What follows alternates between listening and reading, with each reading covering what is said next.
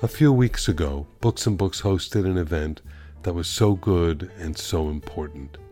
Ibram X. Kendi came to the Coral Gables Congregational Church, down the street from our store, in celebration of the publication of Magnolia Flower, his moving adaptation of Zora Neale Hurston's story of a young Afro-Indigenous girl who longs for freedom.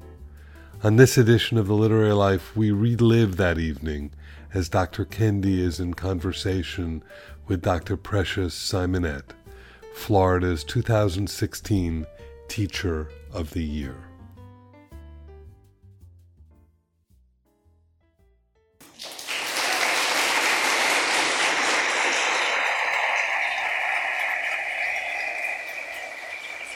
So I want to start off by saying that it is truly an honor and a privilege to have this opportunity to speak with you. I think I speak for the room when I say we appreciate your work, and we feel that you are an amazing spirit and that you are doing great work around the world. So before I kick off with some questions, I would like for you just to tell us a little bit about Dr. Kendi. What would you like to tell us tonight? What would you like to tell us? Well, first, I'd like to share, Precious, how excited I am to be in conversation with you. It's not every day you get to sit with one of the most illustrious teachers, in Florida, if not the country. And, I'm just excited about all the work and critical work that you're doing and have been doing with our young people. I want to thank Books and Books and, of course, Coral Gables Congregational Church. This is a beautiful facility, and I'm so excited to be here. You asked me to share something about myself. I'm not used to doing that. That's why I'm fumbling. I think the one thing that I would share, which I think is even in what attracted me to Magnolia Flower to adapt, is that I just love people, and I love humanity. Certainly love Black people, and watching people, witnessing people, seeing people being held back, seeing people in pain, seeing people who aren't able to sort of fly is really what fuels me because of my love, of people. And I think that doesn't necessarily, it may not come across, but I want to convey that that's really what fuels me, and drives me. Absolutely. I think that I would like to know, I understand that you've had the opportunity of interacting with Zora Neale Hurston when you were undergrad at FAM. Tell us about that. How was that experience? So yeah, I went to FAMU, so I feel like am I like an adopted Floridian? Like, Absolutely. and I taught at UF too, so I feel like I have a connection. So I actually did not read much in middle school and high school. I think the books that were put in front of me didn't necessarily engage me. And it wasn't until freshman year at FAMU, English 101 class, that my professor handed me a syllabus with some of the greatest African American writers in history, which included, of course, Zora Neale Hurston, which included her novel, Their Eyes Were Watching God. And so that was really my first exposure to Zora Neale Hurston. And I, of course, read that novel and fell in love with that novel as anyone else who reads it. But it really was in graduate school that I returned to Zora's work, and I actually read a book called Mules and Men that Zora wrote, which was a folklore collection that she compiled. And the way she wrote it, it wasn't just like folks' tales. It was her essentially moving through society, collecting these tales. So it was the story of her engaging with the folk tale tellers as well as the tales themselves. And it was it was just so fascinating to sort of to see and to listen to these tales that the folks called lies. And I think that's when I was able to really begin to see the breadth of her contribution. I mean, it's a treasure book. And that's one of the reasons why I'm even excited to be adapting some of those tales from Mules and Men, in future projects. The story Magnolia Flower is so beautiful. Like the book is so it's just beautiful to look at first, right? And then to read it, there are so many different aspects that one could gravitate to. I think I would like you to talk a little bit about what do you think the importance is for children to learn about this history and nature. I think the book calls for that in so many different ways. Can you speak a little bit about that?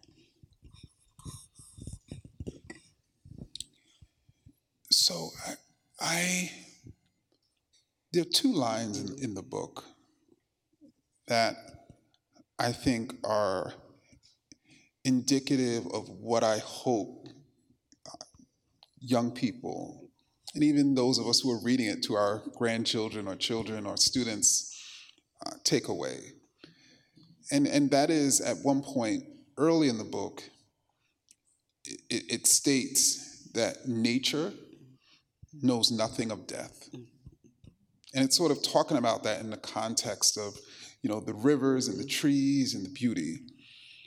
And then as it transitions into Magnolia's story, it also says love knows nothing of death. And what I'm hoping is not just our young people are able to appreciate the beauty of a love story, right. Not just that our young people are able to appreciate the beauty of nature, but they're able to, especially in this moment, when there is an existential attack on nature itself, that the story and its beauty will allow them to fall in love with nature, especially if they live in an urban or suburban environment. Absolutely. Are there any, and I don't know how you're going to answer this.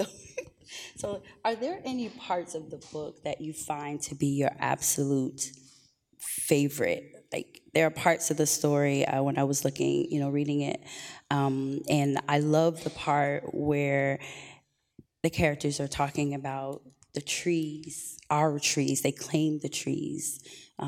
We remember, like, I know that there are certain parts of the book that I absolutely love, and I'm curious to know, do you have any favorite parts of the book? That's like asking your favorite student. Yeah. Right? So I'll share it if y'all don't tell nobody. So I think for me, and this is actually what led me to really to reach out to Zora Neale Hurston's family and begin a conversation about whether I can specifically adapt this short story, Magnolia Flower. I never forget, and I think it was in March of 2020, right after the nation had shut down, and I was doing these early morning runs through my neighborhood. I think it was in Washington, D.C., to just clear my head, because I don't know if y'all remember, like those weeks after the nation shut down, there was a lot going on that we were trying to grapple with. And so I used that time, and I was listening to hitting a straight stick with hitting a crooked stick with a recent sort of collection of Zora Neale Hurston's Harlem Renaissance short stories, and one of those was Magnolia Flower. And I just never forget running in the middle of the street, because there weren't any cars out, right? Nobody was out. And listening to the end, and how the arc of the book is this river telling a love story about Magnolia and John to a brook. And the love story that they're telling is 40 years prior. And then the end, not to give it away, Magnolia and John return to the setting of the love story and start having a conversation. And they, of course, hug their trees. But then they also start thinking, you know what, are we hearing like some sounds from a river? Have you ever heard that before? And in the ending, when I think Magnolia says, I always thought the river knew all about me and you. I mean, it's just so beautiful to me. And it just sort of brought me so much sort of joy in a moment of pain. So I would say that, and I didn't want my child, I wanted children everywhere to feel what I was feeling in that moment. Right. Speaking of children, I am very curious to know how your daughter feels about this book. What are her thoughts about the book? So she likes the book. She actually loves the book, and she really loves the illustrations by Love is Wise. And I don't blame her. And I don't know, for those of you who are reading each night to particularly a 6-year-old who's old enough to tell you, no, I don't want to read that. We have to read that. Yeah. Every time we read Magnolia Flower to her, she just gets excited and she glows. And that's partly why, I wrote this book, and the thought that a 6-year-old child can be learning about or reading the story written by Zora Neale Hurston, there's nothing better.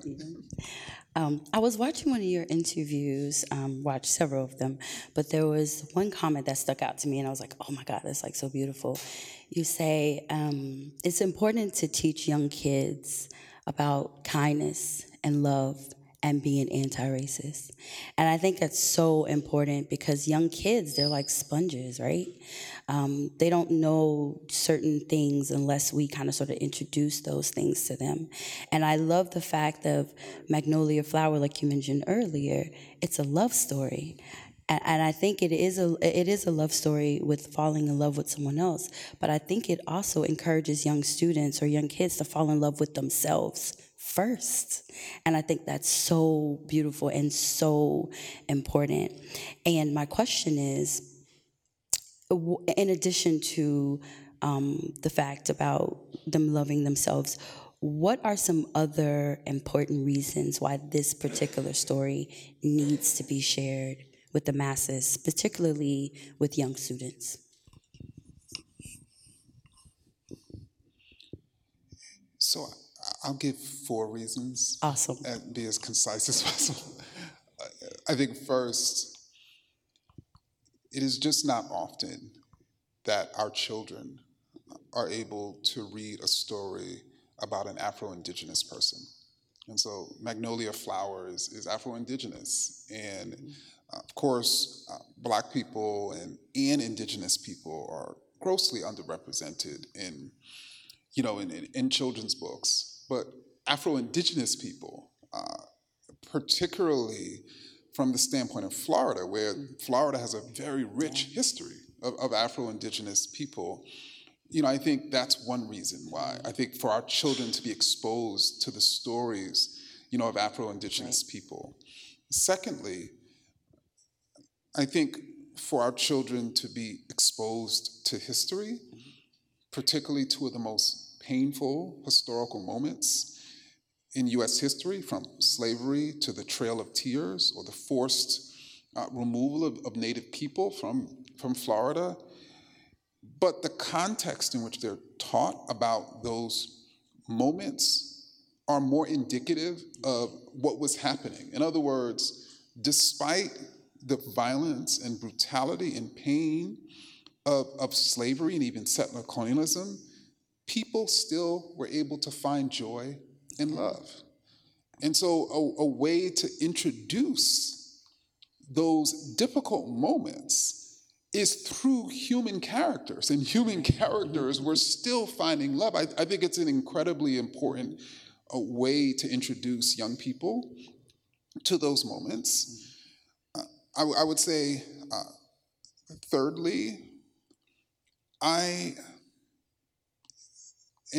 obviously this is sort of reiterating what I already stated, I personally think that the folklore that Zora Neale Hurston collected, the stories that she told, stories in folklore that are filled with so much wisdom, so much clarity, so much joy and love, so much complexity, should be told to our youngest of people who are impressionable. These are the types of stories that I think we should be conveying. And so I said I was going to give you 4 reasons. I'll stop at 3.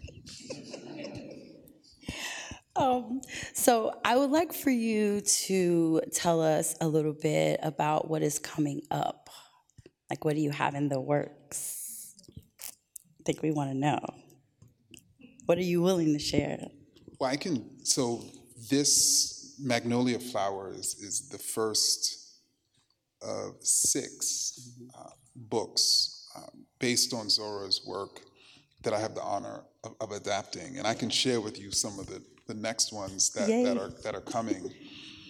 So the next board book that will be coming early next year is entitled The Making of Butterflies.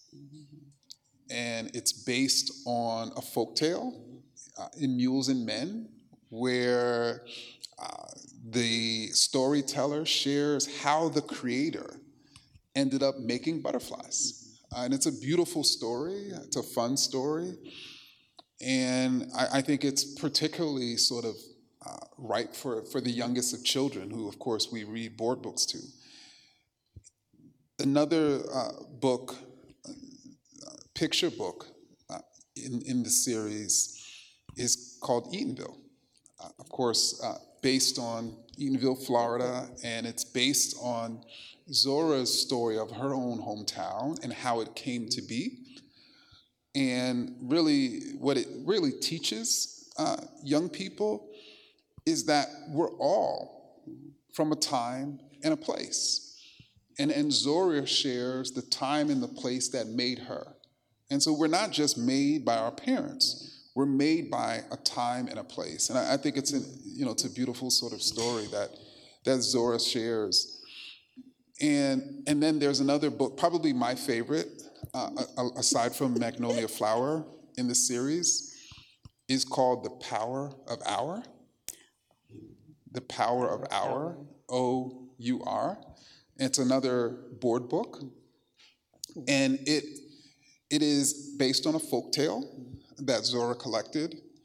And the arc of the story it's between, I believe, 2 animal characters. And one of the animal characters is selfish.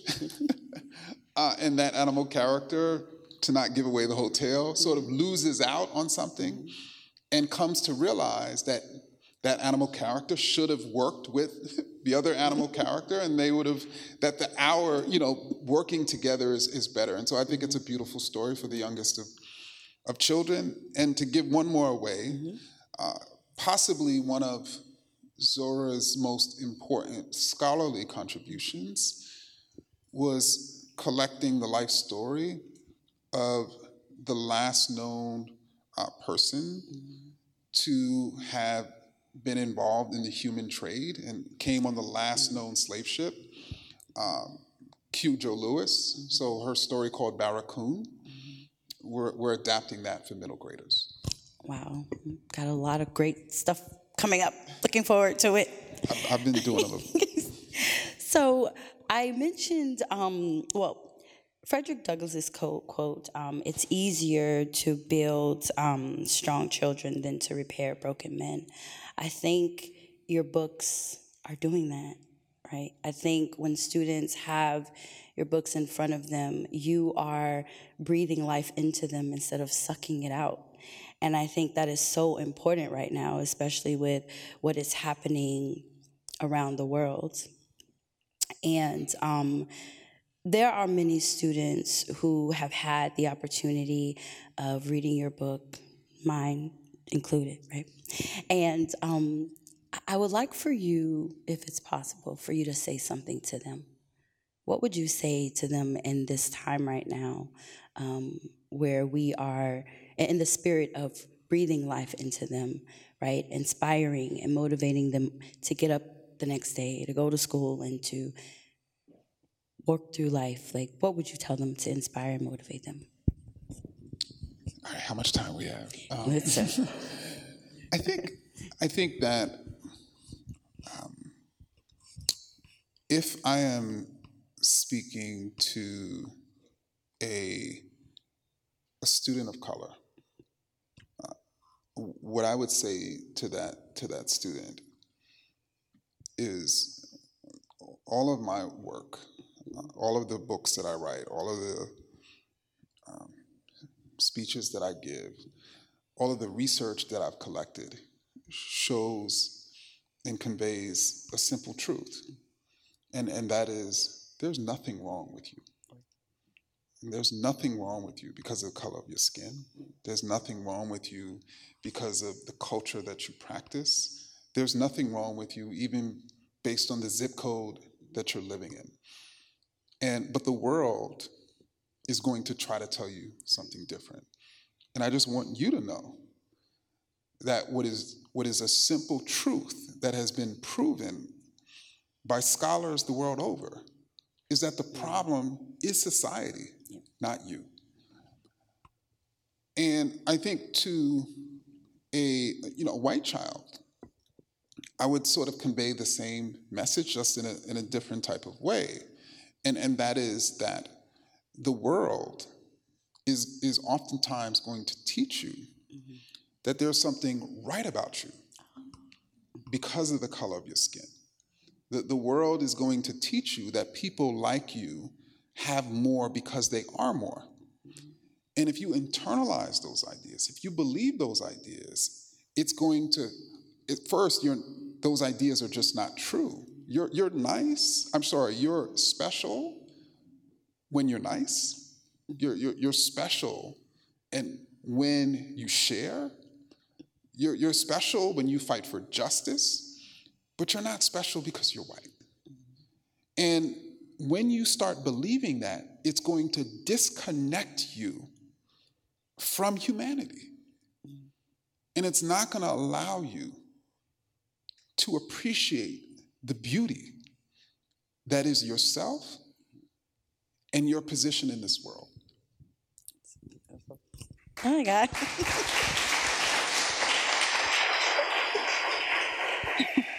Did anybody record that?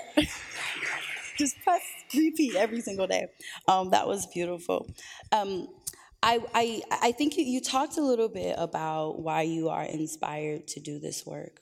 Can you speak a little bit more about what inspires you to keep going? The world is just very hard right now. And it seems as, when you are disrupting the status quo, when you are challenging, when you are trying to break ceilings and everything, it seems as if more things keep coming at you to prevent you from doing that. And I would like for you to talk a little bit more about what inspires you every day.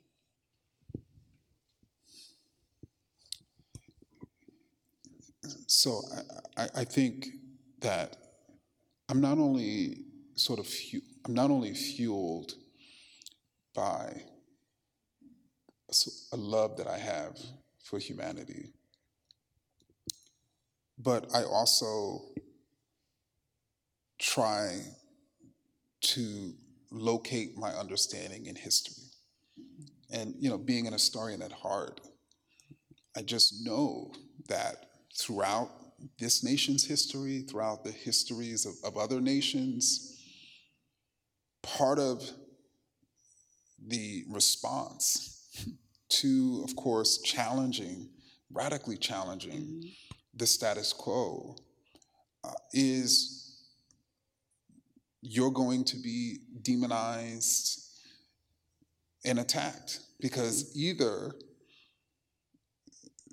there is an allowance for that the problem is what you're talking about, or people are going to seek to manipulate the public to believe that, no, you're the problem. And so I try personally, when things get difficult, because it often does, at least for me and other people like me, to just remember that. When you turn on the stove, if you put your hand over the fire, it's going to burn. Like that, this is part of the job. Right. And I'm hoping to build and to contribute to the building of a type of world where that isn't the case, but between now and the other side, it's going to be the case. Are we going to take some questions from the audience? Anybody willing to ask a question? You have a question burning somewhere?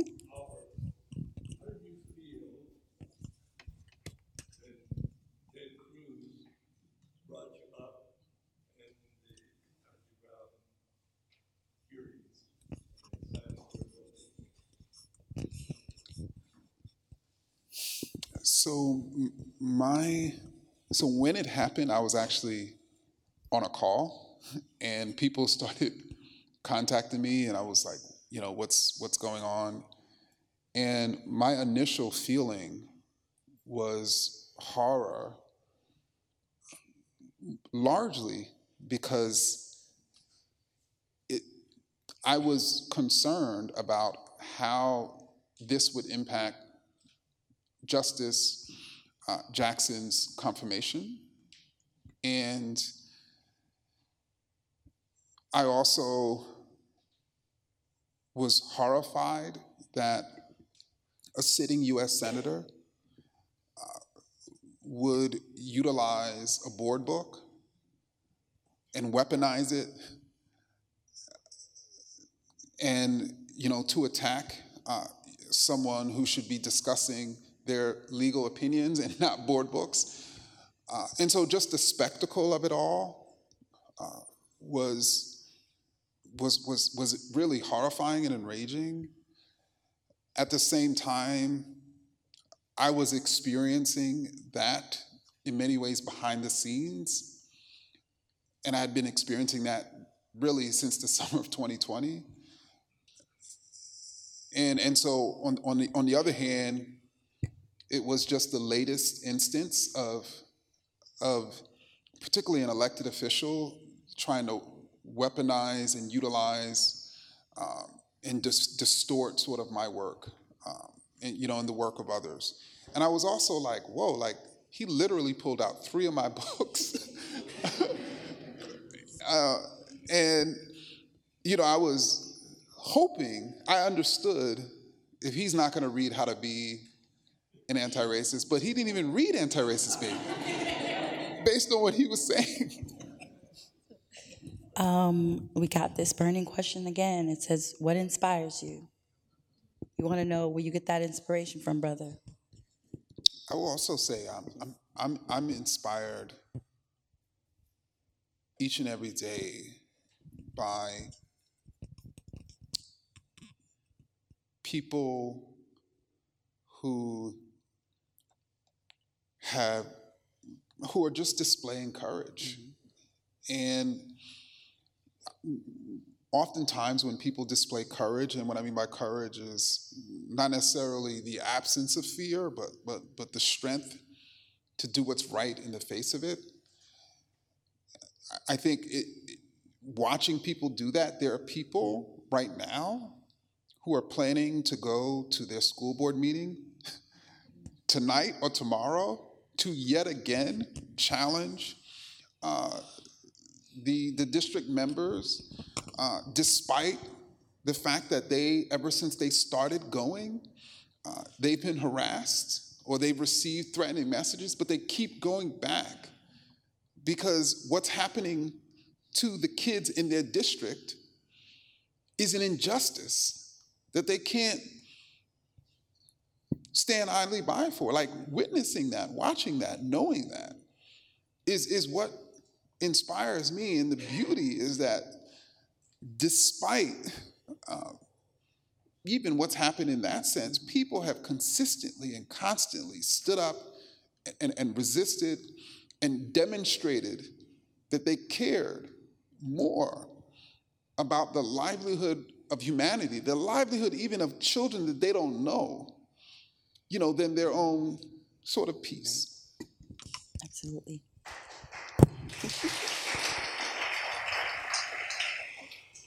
What about Zora Neale Hurston inspires you? So when Zora was writing and publishing, and then particularly in the 1930s and the 1940s, of course, she emerged through the Harlem Renaissance. And one thing that I think is important, and excuse me, I'm getting to the answer. Just give me a second. Can you get to the point, brother? One of the things that inspired, one of the things about that happened during the Harlem Renaissance is it was really the first time that Black writers were able to publish their novels and their work in a very public sort of forum. Like previously, and particularly, there was a first time in which, even non-Black folks were reading the literature of Black people, at a pretty significant level.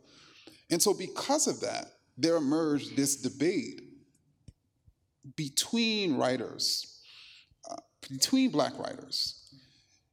A certain segment of the debate was Du Bois and others who argued that Black literature needs to show Black people functioning and acting in an upstanding manner to persuade away white racist ideas.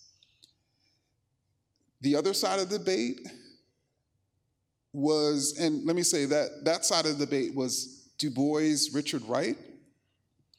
The other side of the debate was Zora Neale Hurston and even Langston Hughes, who argued that the job of the writer, the Black writer, is to share Black people as they are in all their imperfections. And if white people see a Black person acting negatively and think something negatively about Black people, they're the problem, not the person who created that sort of tale, that story, because Black people are imperfect. And so there was this debate between these writers, and I understood both positions, but I really admired the position of Zora Neale Hurston, in which she basically stated that I don't need to show that Black people are equal because I know that Black people are equal. And I'm going to show them. I'm going to show rural Black folk. I'm going to show working class Black folk. I'm going to share their tales. And I'm going to show that I love their tales. And I don't even need to change the language that they use, the idioms that they use, because that's what's beautiful. And so that inspires me. It inspires me, and not just for Black folk, but just for people, allowing people to be themselves. And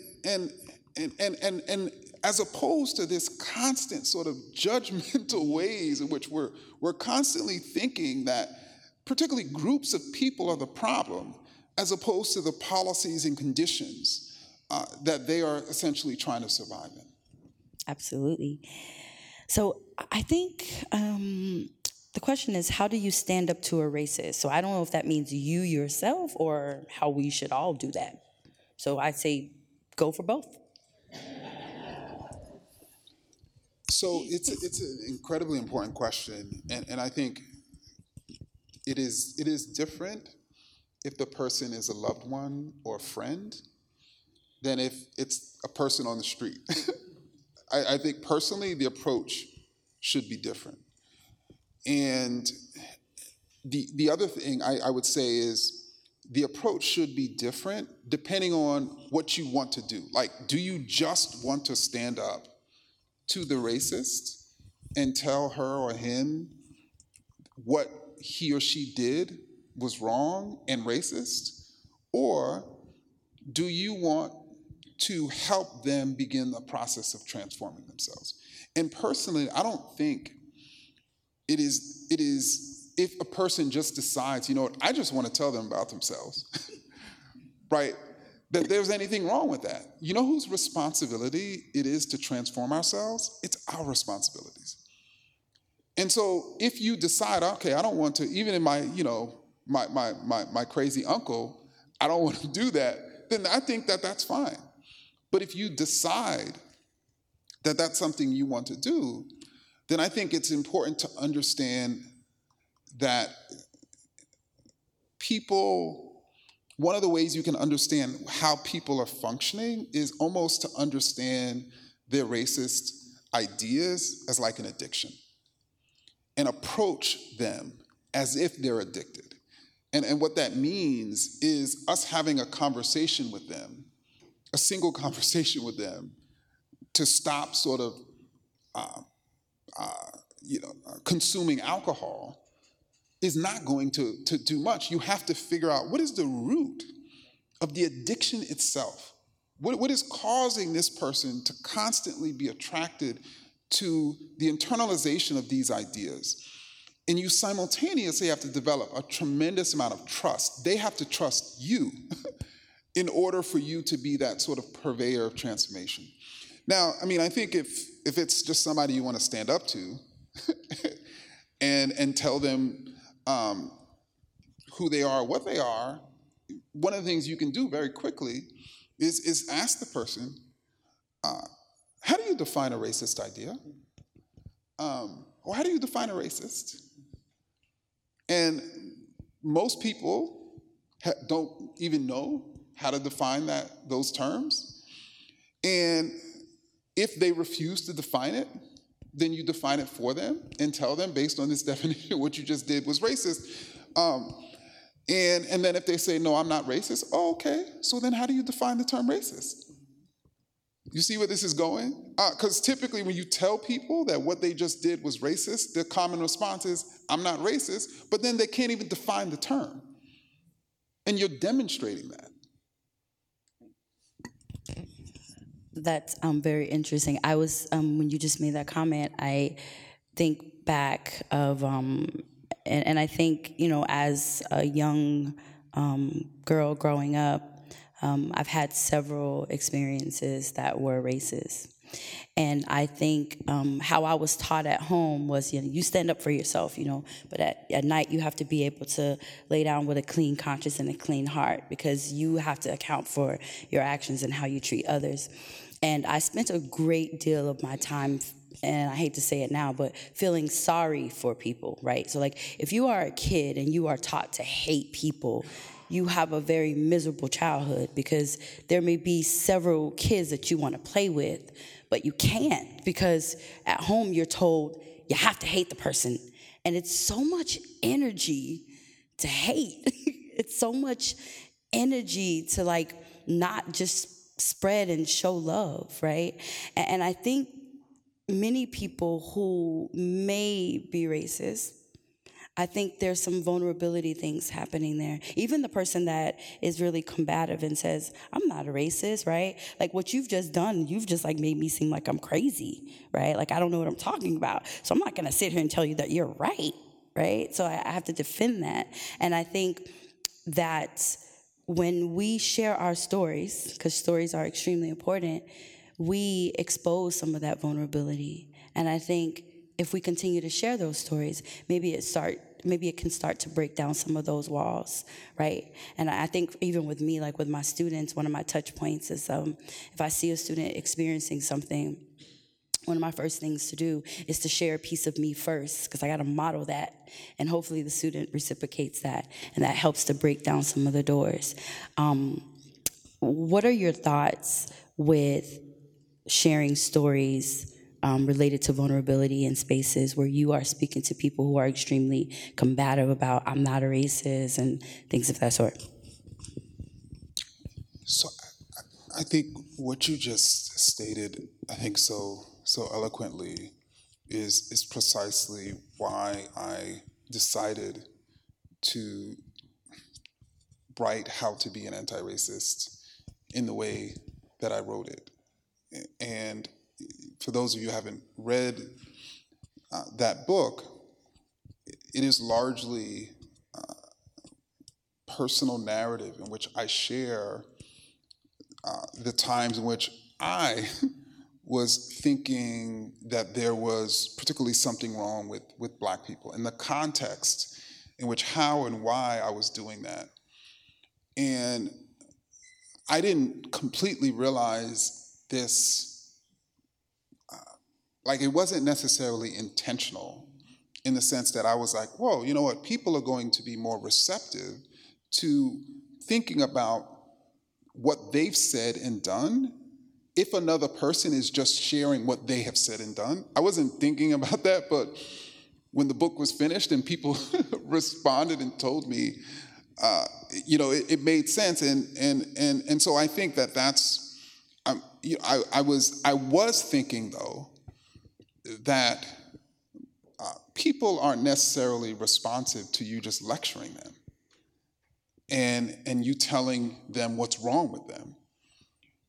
And I also knew and thought very clearly that to be racist historically has been to deny that one is being racist, but to be anti-racist is to actually acknowledge the times in which we're being racist. And so that was sort of my guidepost.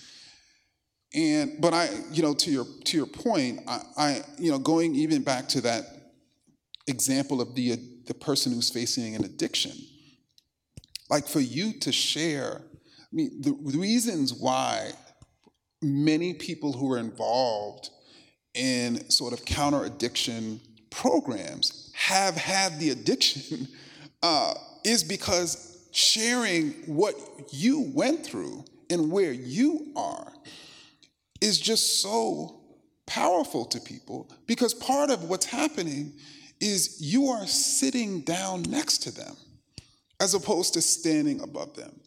And y'all know we respond better to people who sit down next to us, right, than people who stand above us. Absolutely.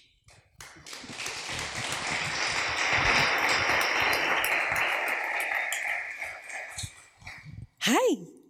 Question?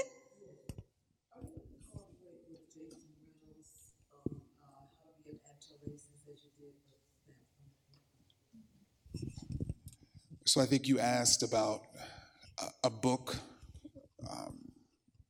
for young people based on how to be an anti-racist that's similar to Stamp Junior, as we call it, which I did with Jason Reynolds. So actually that book is in the works. So the one and only Nick Stone, who is most known for her New York Times bestseller, Dear Martin, is adapting How to Be an Anti-Racist for young people. And it's actually going to be coming out in January. And what's so cool about the book is, so I think I shared with you about how to Be is. And so what Nick does is she becomes a character in How to Be a Young Anti-Racist, as we're calling it, and she is speaking to me. So the book is written in the second person with sort of her as the narrator speaking to me and basically sharing with me about my story and what happened to me. And then the book closes with me at 17 years old, speaking back to Nick after being told my own story and how powerful it is and it was. And actually that moment is right before I write the speech for the Martin Luther King oratorical contest. So How to Be an Anti-Racist opens with me giving this speech, this deeply anti-Black speech as a senior in high school. And so How to Be a Young Anti-Racist closes with, I received this book, and now I'm going to completely rewrite this speech. Hi.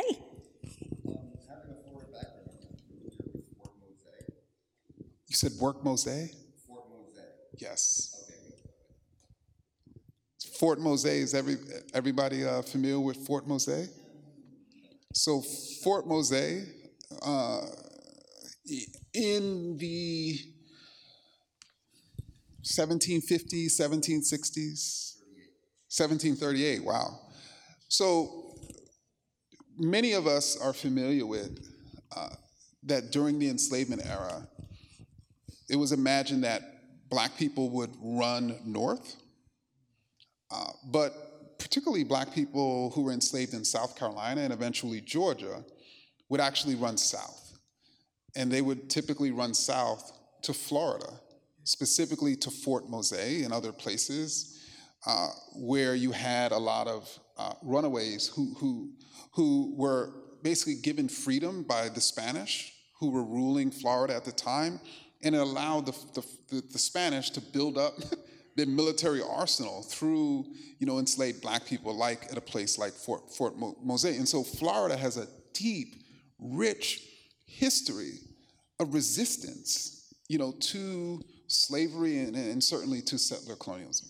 Hi. Ooh, I got one right here, and two and three. I'm a children's librarian and children's book blogger. And some of the things that I've heard about anti-racism from parents is that teaching it to children, this is obviously the backlash, is in some ways telling white children that they're inherently bad.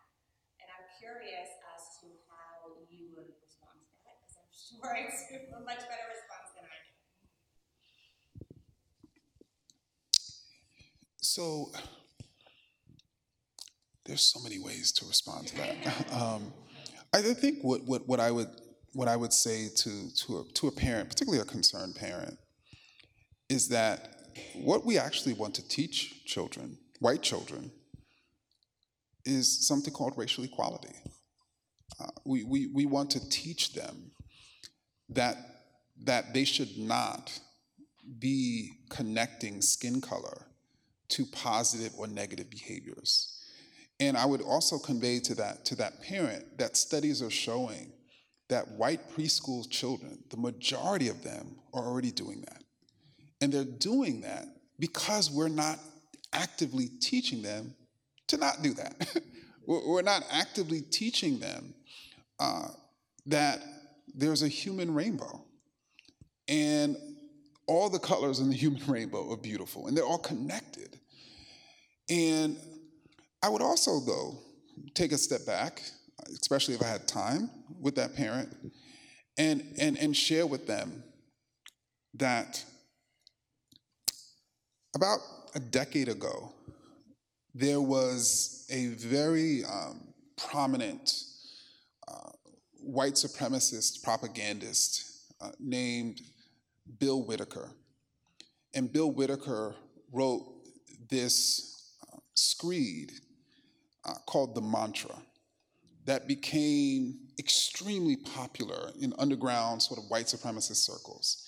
And the most popular line in that screed that became the mantra, literally, for the white supremacist movement was that anti-racist is code for anti-white. And that idea has now gone mainstream. And regular parents don't know that they are articulating a white supremacist talking point. That is deep. Just to say anti-racist is anti-white, meaning that whites are racist.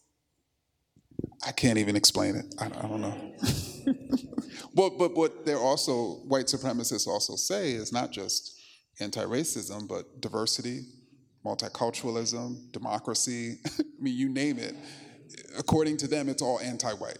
There it goes. Thank you, doctor. To echo it, I'm very much filled with inspiration.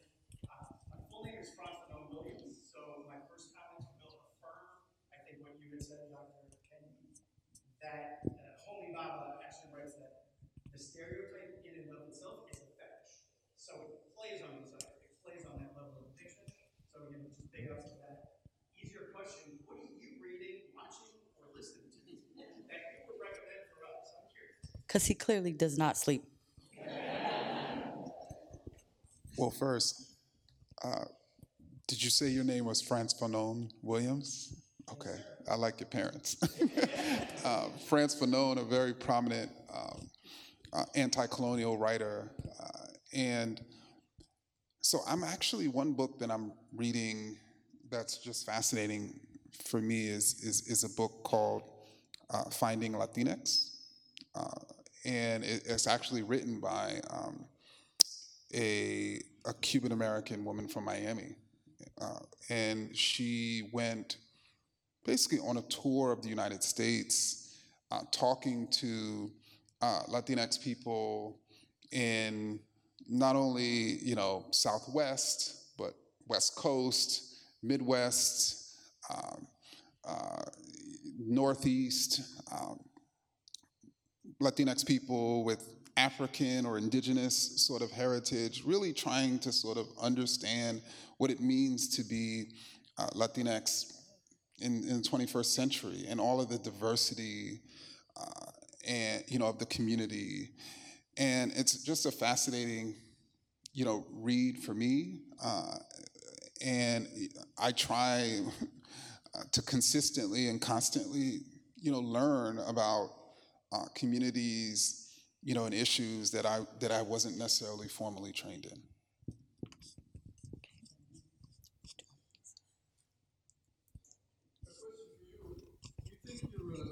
Children's book series is going to end up on Governor DeSantis' banned book list.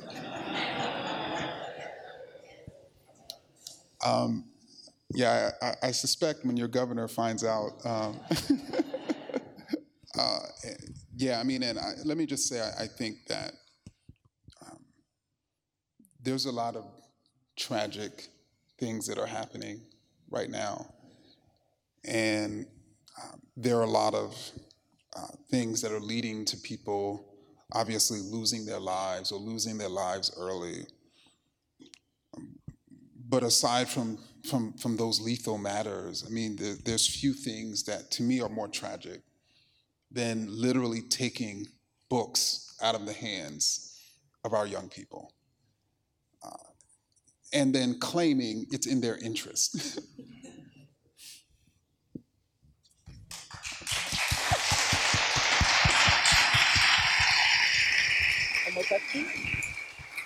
We will take one more question for tonight. Hey, you're the lucky person. He's a person who asks a stupid question, right? But in the spirit of no stupid question, why do you think this is happening? Whether it's in Florida or Texas or anywhere else, why the heck is it happening? Because it makes no sense to me. And I've learned, I mean, this is my life, these books, and it makes no sense to me. I go to sleep at night and it just drives me insane. I wake up in the morning and it drives me insane. Like, why are they doing this? Why do you think they're doing this? That is not a stupid question.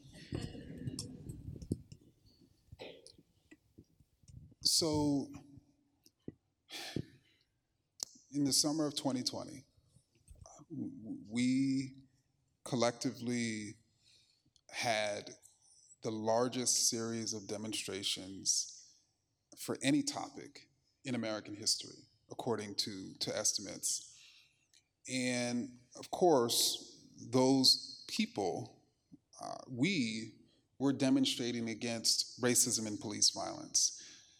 In June of 2020, a survey found that 76% of Americans were saying that racism not only exists, but is a big problem. That same survey found that 51% of white Americans were saying that too. It was the first time that the majority of white Americans were recognizing racism's existence and persistence and seeing it as a problem.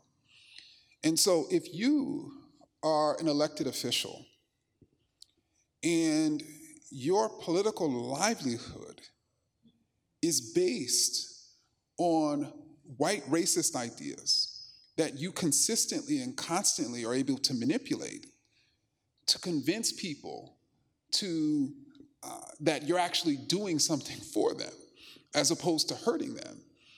And you see this wave of your voters, of your constituents, starting to ask different questions, not what's wrong with those black and brown people, but starting to ask questions like, what's wrong with these policies? You are going to want to shore up your political livelihood. And the way you're going to do that is you're going to try to change the existential threat. You're going to try to change it from people thinking that the threat, that the problem is racism, to those same people thinking the problem is anti-racism. And the way you're going to do that is the same way white supremacists have done it, for centuries in this country, to manipulate and misrepresent those writers who are speaking about racial equality as saying, no, they're actually trying to teach white kids that they're evil because they're white. And then you as a parent, you trust your elected official, you trust this political operative, and you're like, whoa, that's what they're trying to teach? and so then you support that, and you support them, and then they begin to seem as if they're defending you, when in reality, they're just manipulating you in the newest way. And so I think for me, it certainly is about political sort of livelihood and longevity, because, again, when you are, and let me just be even more specific, there's been a lot of studies on the Trump voter and what distinguishes the Trump voter from the non-Trump voter. The number one thing that scholars have found that distinguishes Trump voters from non-Trump voters, it's not just racist ideas, but white voters who think that white people are the primary victims of racism. And so when you then create a narrative that this new movement for justice, that this new movement for equality is actually coming to harm white people, you're going to be able to energize people and even convince people who are sort of on the fence. So that's what I think this is about. This is about power, and it's always been about power. Centrally, this issue of race and racism, certainly it's been a moral issue, certainly it's been an issue of ignorance, but at its core, it's always been about power.